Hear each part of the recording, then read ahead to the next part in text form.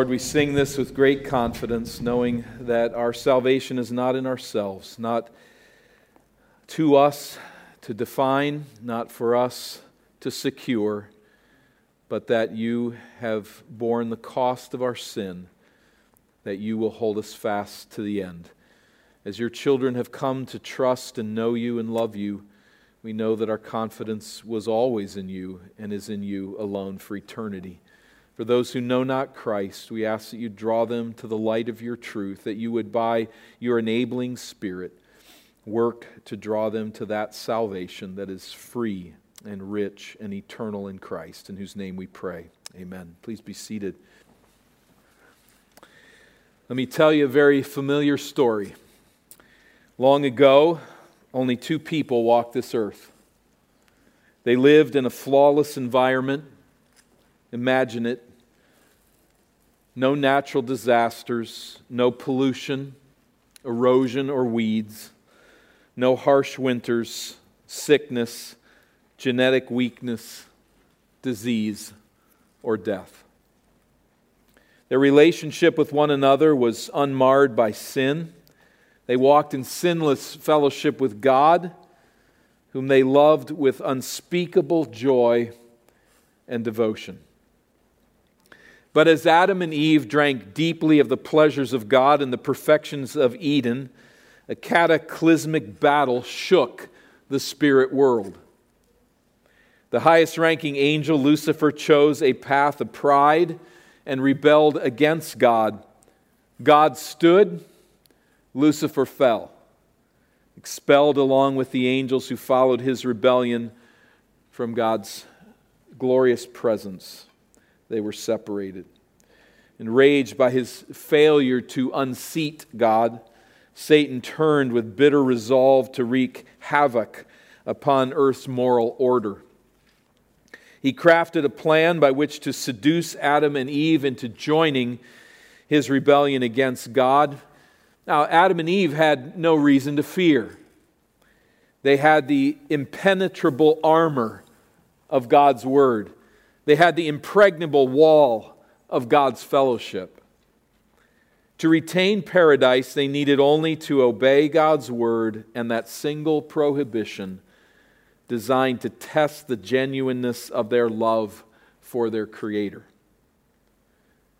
But Satan laid a trap for Adam and Eve, planting doubt, distorting truth, denying God's Word. He enticed them to assert their self-autonomy against that Word.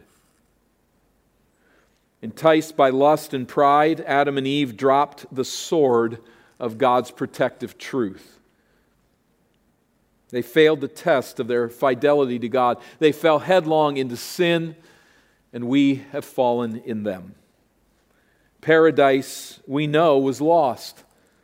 War, sickness, poverty, depression, corruption, pollution, natural disasters, disease, death. They mark our lives in this cursed world. And Satan and his army of demons continue to stalk earth's inhabitants, stoking the rebellion against God at every opportunity. Our struggle, warned the Apostle Paul, is not against flesh and blood, but against the spiritual forces of evil in the heavenly places. We are always under attack from a spiritual army whose assaults come in the form of seductive appeals to our cravings to reject God's Word, His life-giving Word. This army strategically lures and persuades and entices, tempting us to resist God's will and to disobey His Word. And as we do, sin ravages our lives, undermines our joy. It spawns bitter consequences, and it corrupts our fellowship with God and our fellowship with one another. But we gather today singing. We gather today rejoicing. We gather in hope and celebration because our hope is found in the Word made flesh, the Lord Jesus Christ, who stood against Satan's assaults by deploying God's written word, and who has come to rescue His people from their sin, to give us eternal life in Him. As He has done this work, He leaves for us a pattern to follow, a pattern we find in Matthew chapter 4 as we continue our series in the Word of God and consider the significance of the Word of God in this passage and how Christ's example leaves for us a pattern to follow. First of all, the setting of this scene in Matthew chapter 4, verses 1 and 2. Then Jesus was led up by the Spirit into the wilderness to be tempted by the devil. That word "then" connects chapter 4 with, of course, chapter 3 and the events that take place in chapter 3. The baptism of Jesus taking place in verses 13 through 17 is particularly in view. This marks the official starting point of His earthly ministry. And remember there in verse 16, as the heavens are opened to Him, He sees the Spirit of God descending like a dove, coming to rest on Him. And behold, a voice from heaven said, this is critical to remember as we move into chapter 4, "This is my beloved Son, with whom I am well pleased." So heaven opens to make this statement about Christ. Then Jesus is led up by the Spirit into the wilderness to be tempted by the devil. What radical shift takes place here. But as we consider this phrase in 3:17, "This is my beloved Son," God has spoken. There's nothing for Jesus to prove. From eternity past, Father and Son have eternally existed in intimate fellowship along with the Holy Spirit. This Jesus is that Son. And so it was after Jesus' baptism in the Jordan River that He was led up by the Spirit into the wilderness. It's close communion with the Spirit that Jesus heads westward from the Jordan River up into this stretch of rugged, desolate territory known as the wilderness, about 15 miles deep and 35 miles in length, running along from the top of the Dead Sea, from the north end of the Dead Sea, up alongside the Jordan River. It's an uninhabitable wasteland, the haunt only of shepherds in search of patches of desert grasses for their flocks. So it's easy for Jesus to find solitude here. And He devotes Himself to a long season of prayer and meditation and fasting in preparation for His earthly ministry. But the reason the text cites for His isolation in the wilderness is more specifically here the Spirit leading Him up for what reason? To be tempted by the devil. And we know the Holy Spirit is not seducing Jesus to sin. God cannot sin. He cannot tempt others with sin. But as with Adam in the garden, or let's say with Abraham in offering Isaac, God does lead people into places where they are under the assault of Satan. He will face here severe satanic temptation. But Jesus clearly did not live a life of perfect obedience because God tipped the field of battle in His favor, like He was always running downhill against Satan. To the contrary, He's led here to a severe temptation, more than anything we'd ever understand. More on that in a bit. But He faces a brutal showdown here with Satan in a wilderness, the like of which God tempted and tested, in that sense, Israel's dependence upon Him as she was wandering through the wilderness. She's in the wilderness having to depend upon God. Jesus is in the wilderness needing to depend upon God. Keep that in view as we work through this Son, this beloved Son of the Lord. Verse 2, "And after fasting 40 days and 40 nights, He was hungry." One of those great understatements of the Bible. But after 40 days of fasting, Jesus is at the utter limits of what a healthy, younger human body can endure by way of fasting. After several days of fasting, the craving for food begins to subside and goes largely dormant until whatever length your body can handle, and Jesus, being young and healthy, gets to the end of that period of time that a body can stand. But when the hunger pain returns, it returns with such a vengeance that one will eat almost anything. If human flesh is all there is to eat, that will suffice for many people. The hunger is that intense. That's where Jesus is. So his vitality is gone. His body is desperately weak. It's probably covered in sores, his head pounding, his empty stomach screaming for food. And his human spirit is utterly drained of natural fortitude. He totters on the verge of death. Now, it's in this vulnerable stage Satan entices Jesus to satisfy his hunger without depending on the Father, to just move around that issue and to satisfy your flesh rightly on your own terms. Satan tempts him. And we're taught then in this first temptation in verses 3 and 4, as we follow the example of Christ, to deploy God's word against the lure of fleshly lust. Verse 3, and the tempter came to him and said, if you are the Son of God, command these stones to become loaves of bread. If you are the Son of God, the Greek construction helps us here. It's often translated, since you are the Son of God.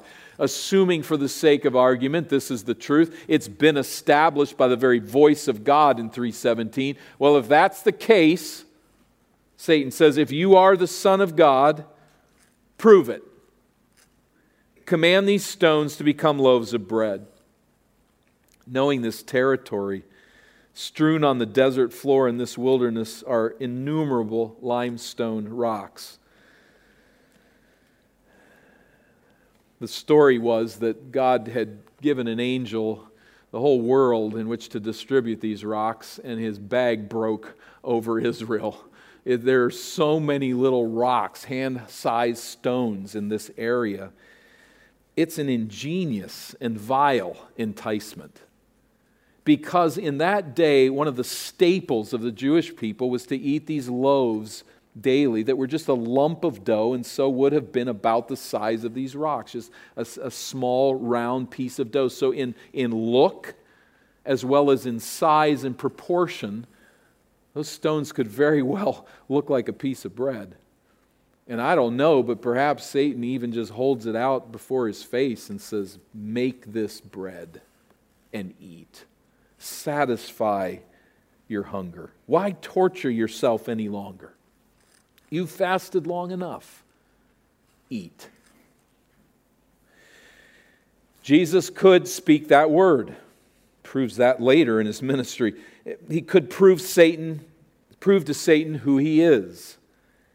He could satisfy his desire for food. But Jesus understands that to do so at Satan's initiative would bypass Jesus' reliance upon the Father's authoritative word.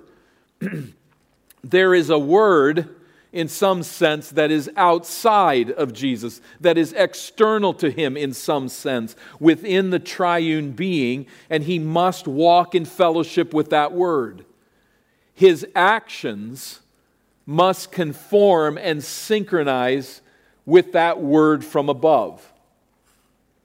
So Jesus chooses to spurn his hunger and rely upon the Father, even if it means death. Jesus makes this choice by standing firmly on the Word of God. Notice this. It's by appeal to that external Word of God that Jesus stands against this temptation. Verse 4. But he answered, it is written, man shall not live by bread alone, but by every word that comes out of the mouth of God. Quoting Deuteronomy chapter 8, he recounts Israel's wilderness journey between Egypt and the Promised Land. Do you remember how they made that journey? The glory cloud, the cloud shrouding God's glorious presence went with Israel, indeed led Israel. So when that cloud moved, Israel moved through the wilderness. When that cloud stayed over the tabernacle, Israel stayed encamped right there. It might just be one night. It might be a month or more.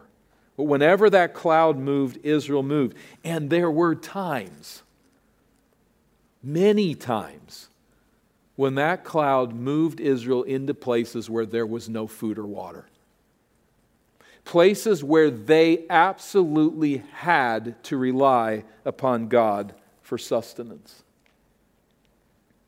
It was in that context that Moses writes, "You shall remember the whole way that the Lord your God has led you these 40 years in the wilderness." I don't think there's any mistake between 40 days of fasting and 40 years in the wilderness. But that's a different point. But that He might humble you is why He brought Israel there, testing you to know what was in your heart, whether you would keep His commandments or not. And He humbled you and let you hunger. He let you hunger. He fed you manna, which you did not know, nor did your fathers know, that He might make you know. So He led you there, He let you hunger, He fed you manna, that you might know that man does not live by bread alone, but man lives by every word that comes from the mouth of the Lord.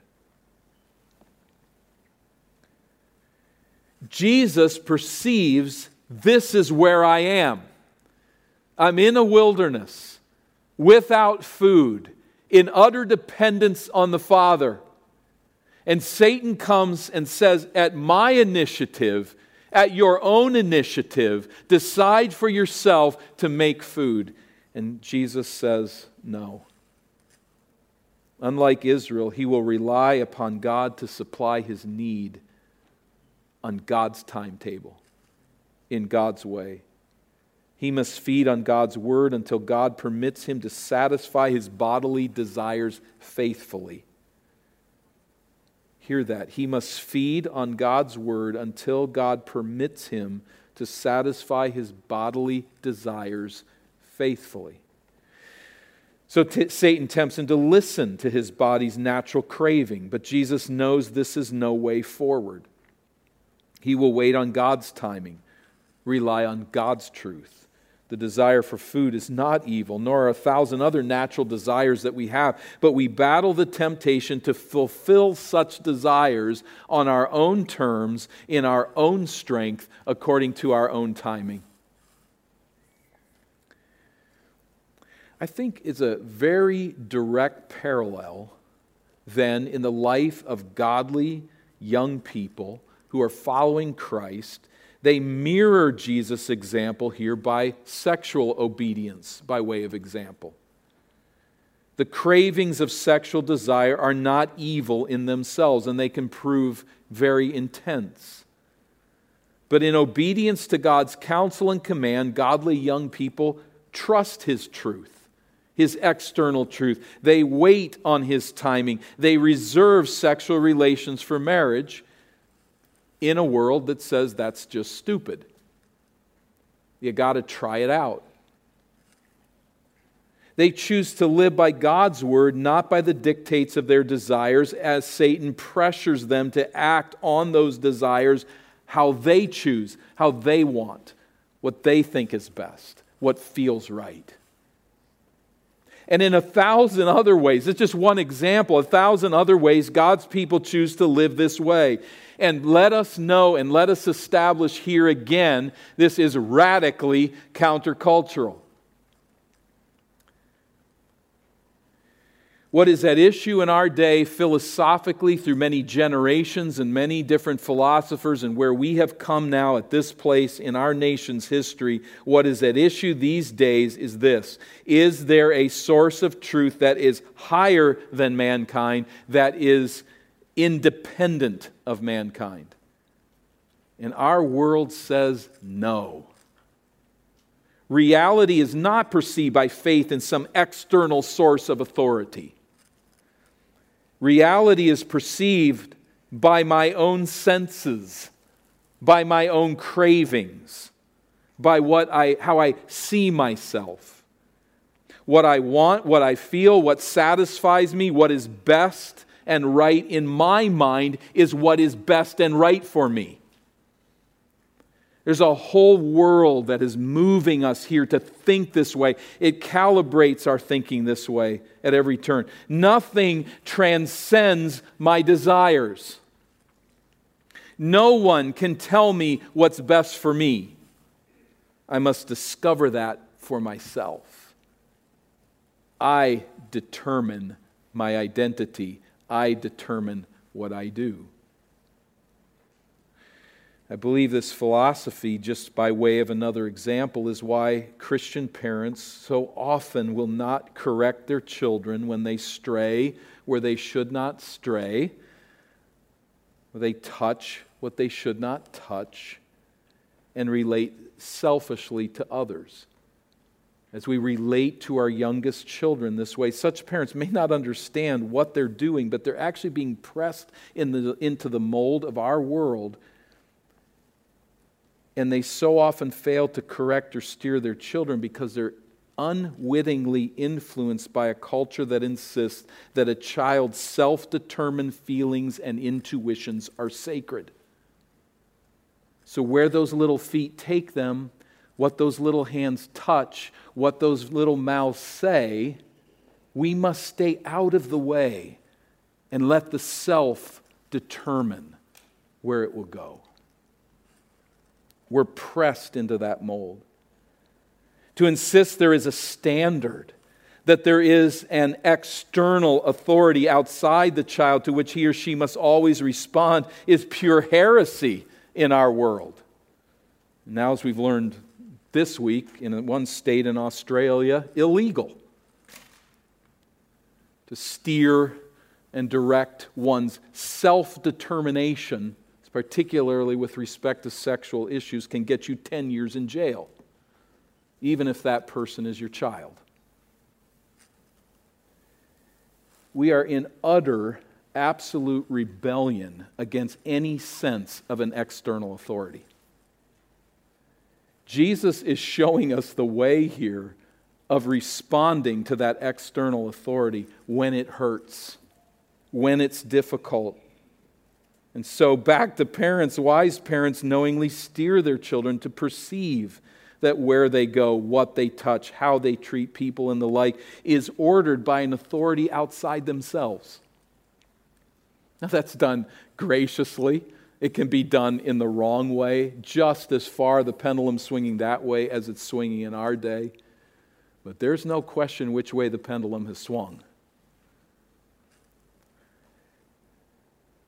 Wise parents come to recognize, and those who handle marriage and every other area of response, we come to realize that man does not live by bread alone.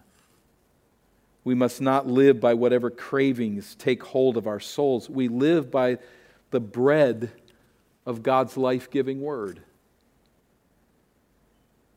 And where we fail, there is forgiveness of sin. And we praise God for that. But secondly, in Jesus' example, we find the call to deploy God's word against the lure of spiritual presumption, testing God. Verse 5, then the devil took him to the holy city and set him on the pinnacle of the temple and said to him, if you are the Son of God, there again, since you are the Son of God, this is what's been stated, well, prove it.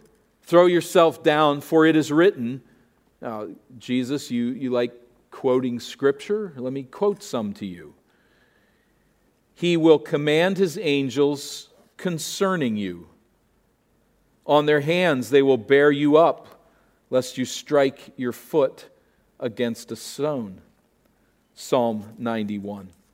We don't know precisely where this location is, if this was a vision or if this was literally the case or how they would have gotten there, but very possibly the wing of the temple, as it's called, this was likely the roof of what was called the royal portico of Herod's palace, which formed the southeast wall of the temple complex. So if you take from the Kidron Valley below and you work yourself up the sides of the slope, you come to the base, the foundation walls, which then rise, and then on top of those foundation walls is this palace, and you get up onto the roof, you're looking down at about 45 stories.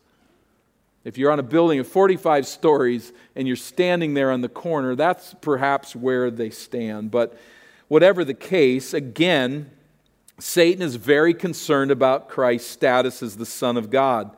He seems to respond to Jesus' appeal to Scripture in the preceding temptation. You trust Scripture? Let's try Psalm 91. Jump off. We'll see if God catches you. Prove that you're the Son of God. You are God. So jump off. What he's really pushing Jesus to do is to say, Father, I'm going to jump and you're going to catch me. The Father had not brought him there to jump off of that place. This was not part of God's plan. It wasn't essential. It was just exhibitionism. And so what Jesus would be doing is pressing the Father to do what he wanted him to do in that moment. But we notice again that Jesus takes his stand. And how does he take his stand? He takes it upon the written word. Verse 7, Jesus said to him again, it is written, you shall not put the Lord your God to the test. Deuteronomy 6:16, to jump from this height would be to dictate terms to God, to play the exhibitionist. Just as he could have made bread out of stones, he could have jumped from this building. But this was not God's will. It would presume upon God, and so he says no. He will not go with autonomous initiative, but passes on this temptation. Now, there is a side principle which I think is important to bring in the series that we're in, and that's that the Bible never contradicts itself. Jesus doesn't say, yeah, well, you have Psalm 91, and I got Deuteronomy 6, and they contradict each other, but no, of course not. Where there seems to be a contradiction in Scripture, it is simply because we're not understanding the context of one or both of the passages, or we are not appropriately and validly applying it to the situation. Though Jesus does not go into some debate here with Satan, at least not recorded for us, he's not saying that you have a point there with Psalm 91, but I'm going to trump it with Deuteronomy 6. What he's saying is, you don't know what you're talking about. You are using Scripture to get me to violate Scripture. That cannot be the case. That cannot happen.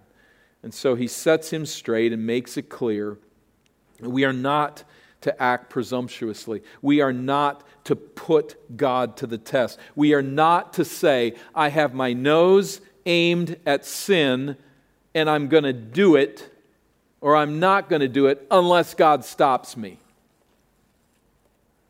Don't put God to the test. He won't do it. Thirdly, we learn from Jesus to deploy God's word against the lure of false worship. Verse 8.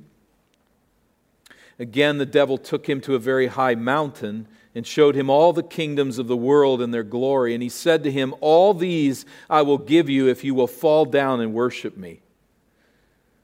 Now, this may have been a vision, or more simply, it may have been an unusually clear day in Israel, from which place you could well see Jews and Gentiles living out in the various places there in that very small land. Whatever the case, that's in any event, it seems that Satan makes a legitimate offer here to Jesus. In one sense, he is the God of this world and wields considerable power over the nations. So Satan claims that he will relinquish that power. Whatever power he has, I will relinquish it. I will give it to you if you will just prostrate yourself before me. If you will just bow and say, I'm superior. I'm the exalted one. Just that simple move here. Wow. I mean, of the three temptations, this one seems most obviously wrong. And yet is perhaps the hardest to resist. Jesus would do so much good, eliminate so much suffering, spare so many people so much trouble. Is it too high a price to pay to simply humble himself before Satan? He'd do so much good.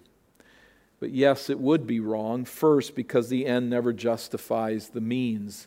The end of sparing so much suffering and trial and wickedness in the nations of the world does not justify worshiping Satan even for 5 seconds. And secondly, this was an enticement, I think, ultimately to establish Christ's kingdom on earth without his sacrificial death in the place of sinners.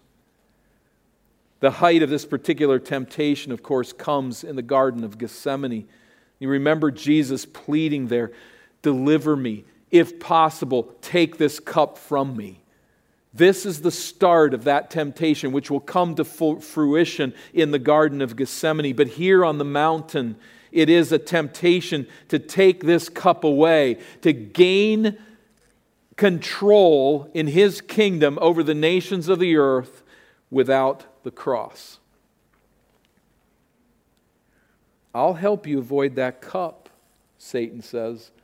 I'll let you do a really good thing in your eyes to take control of this world if you will just for a moment worship me. Praise God, Jesus stood his ground.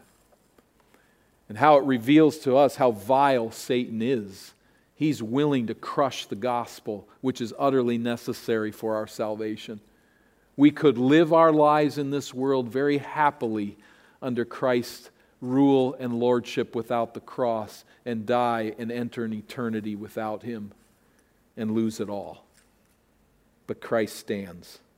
He stands his ground, and he does so again, verse 10, on the word of God. Then Jesus said to him, "Begone, Satan, for it is written, you shall worship the Lord your God, and him only shall you serve." Deuteronomy 6:13, God's external written word is Jesus' appeal. I cannot go for that deal. I cannot do that, because to do so would violate the word of God. No matter the end that might be achieved, Jesus will not yield to this idolatrous means. He will not bypass the cross. And so he faces what is for us a common temptation, to choose something that looks good and noble on the surface in exchange for the fuller reward that comes at the end of genuine faithfulness.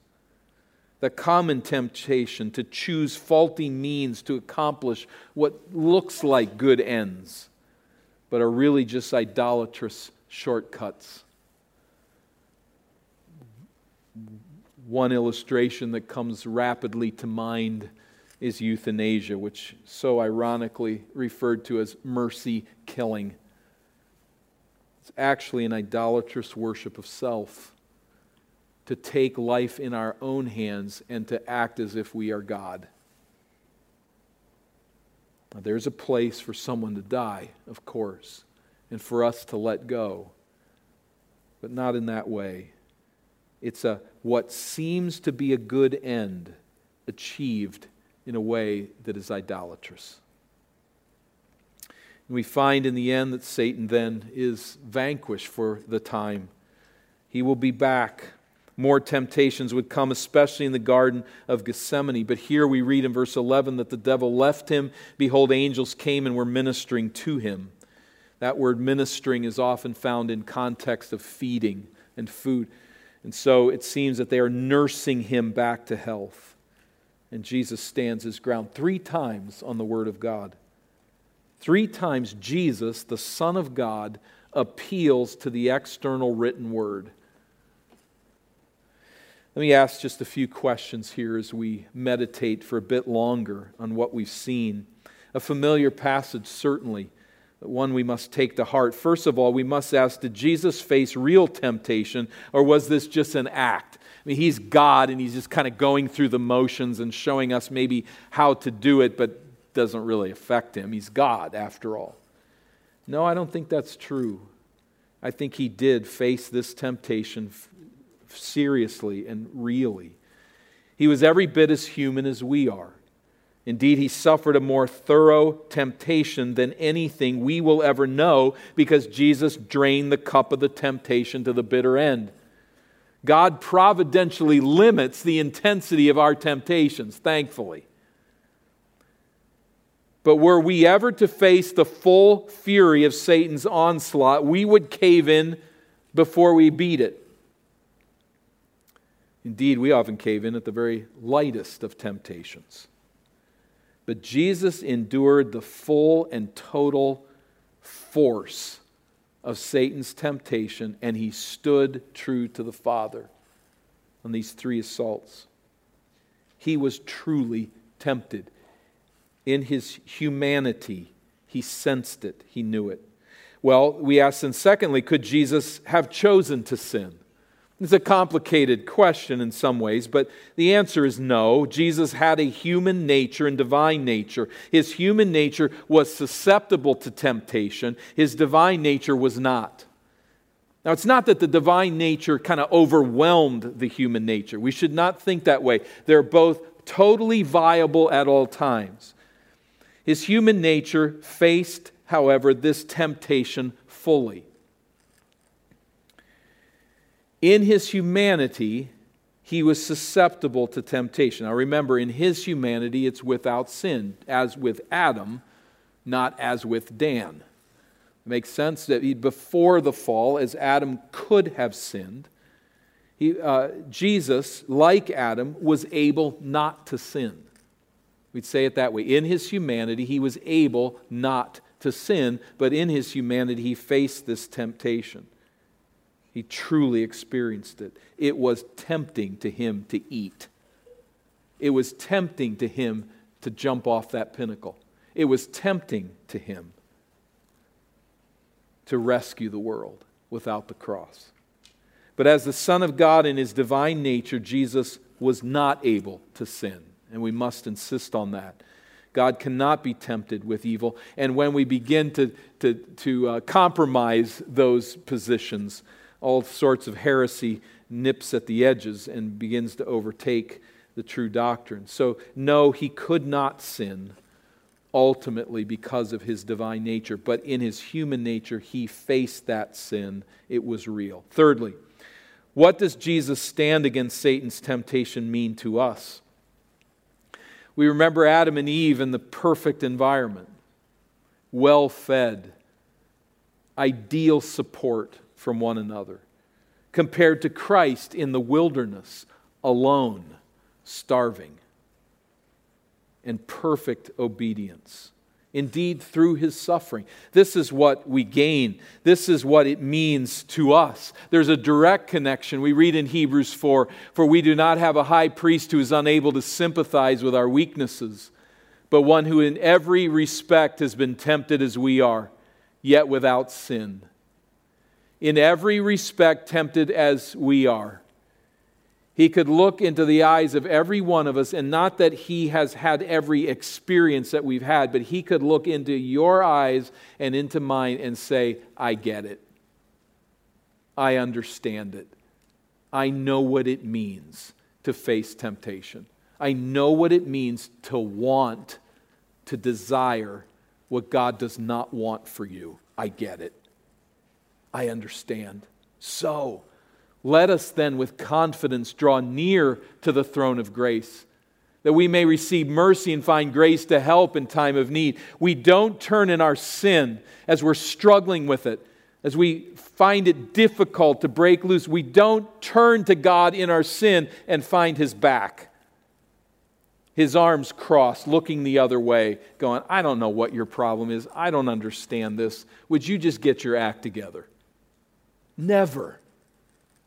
We go to the throne of grace, and there is there a Savior who understands our temptation. He gets it. Go to Him. Talk to Him. Hear His word. What does it mean to us? Hebrews 5, although He was a son, He learned obedience through what He suffered.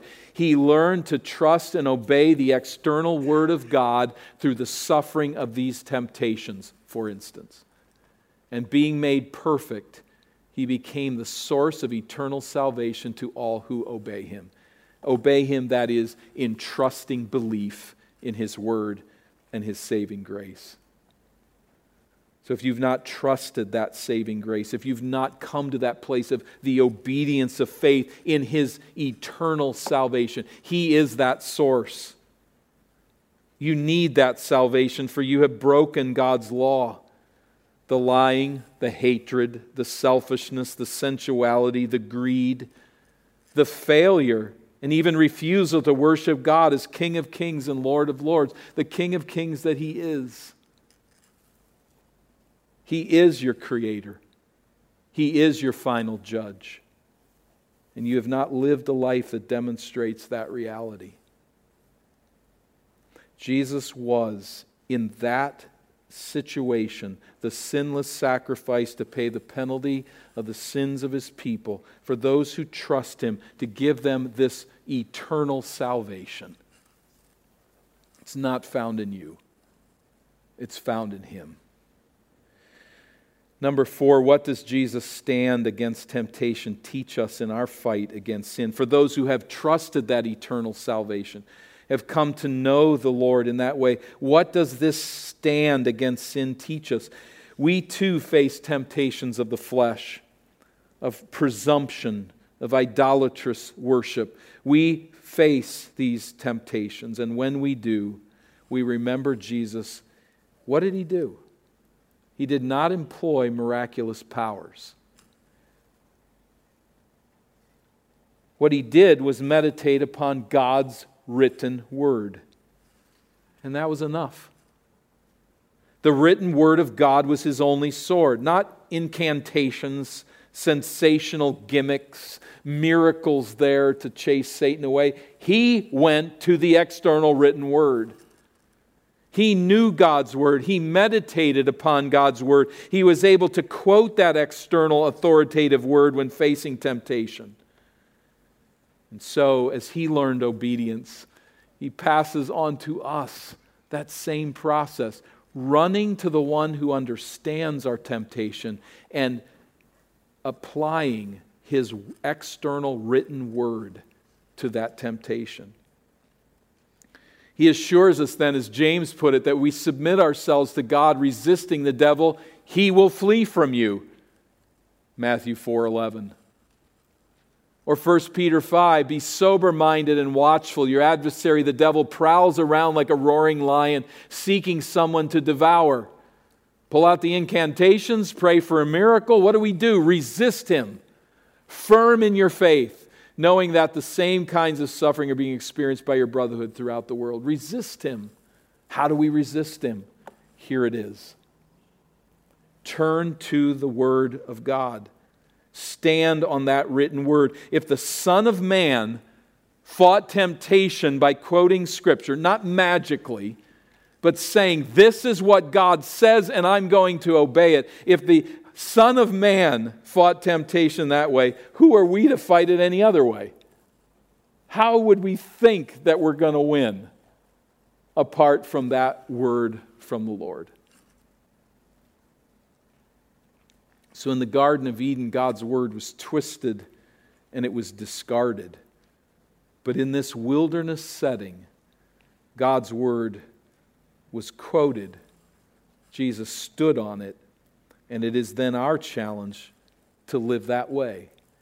To know that it's not getting in touch with me on the inside that determines truth, my own intuitions and cravings. But it's looking outside of myself. I'm indeed the problem. But I look outside of myself to the Savior, whose external, authoritative, written word are my marching orders. And they're marching orders toward life. Choose life, as Jesus did, in dependence upon that word. And I would say that just by way of very practical application at this point, you know your sin struggle. If you're a believer, if you've walked with the Lord, the conviction has been there for years. You know where you're weak. You know what your struggles are. Do you have an arsenal of biblical text that you know and can apply when under that assault? If not, you got a project this afternoon, this week. Put together specific texts that you know speak directly to your sexual temptation, to your depression, to your greed, to being discontent in all things. Turn to the words that God has spoken as truth, to the commands that He gives, and to the promises that He leaves, and use His word as a sword against Satan. As you do, you will resist him, and he will flee. Not magically. It's a long game. It takes grace. It takes growth. But day by day, applying the word against that temptation, we stand. By the grace of God alone. We thank you, Father, for this supply, for this support that we have in your word, and for the fact that we are coming to see how twisted and messed up is our internal desires and normal way forward, and how beautiful is your counsel and your truth that kept Jesus from failing as the Savior, and that is now our example. May we learn to fight against the sins of the flesh and of pride, against the sin of our own self-autonomy. I pray that you would teach us to walk in a manner that is worthy of you as we find that revealed to us in your word. Thank you for your word. It is our life. And as we're learning to see it as that external authoritative source of life that stands above us and outside of us, Lord, what happy people we are. We thank you that we can rejoice in that reality and know how miserably we fall when we try to be our own God. But we thank you that you are our God, that you give us life in the Son, that you give us your word by your Spirit, and that you are sanctifying us. Help us to fight rightly to that end and resist the devil. For those who know not Christ, we pray that you'd open their eyes and enlighten them to this salvation that is outside of them and that is given freely and eternally in Christ, in whose name we pray.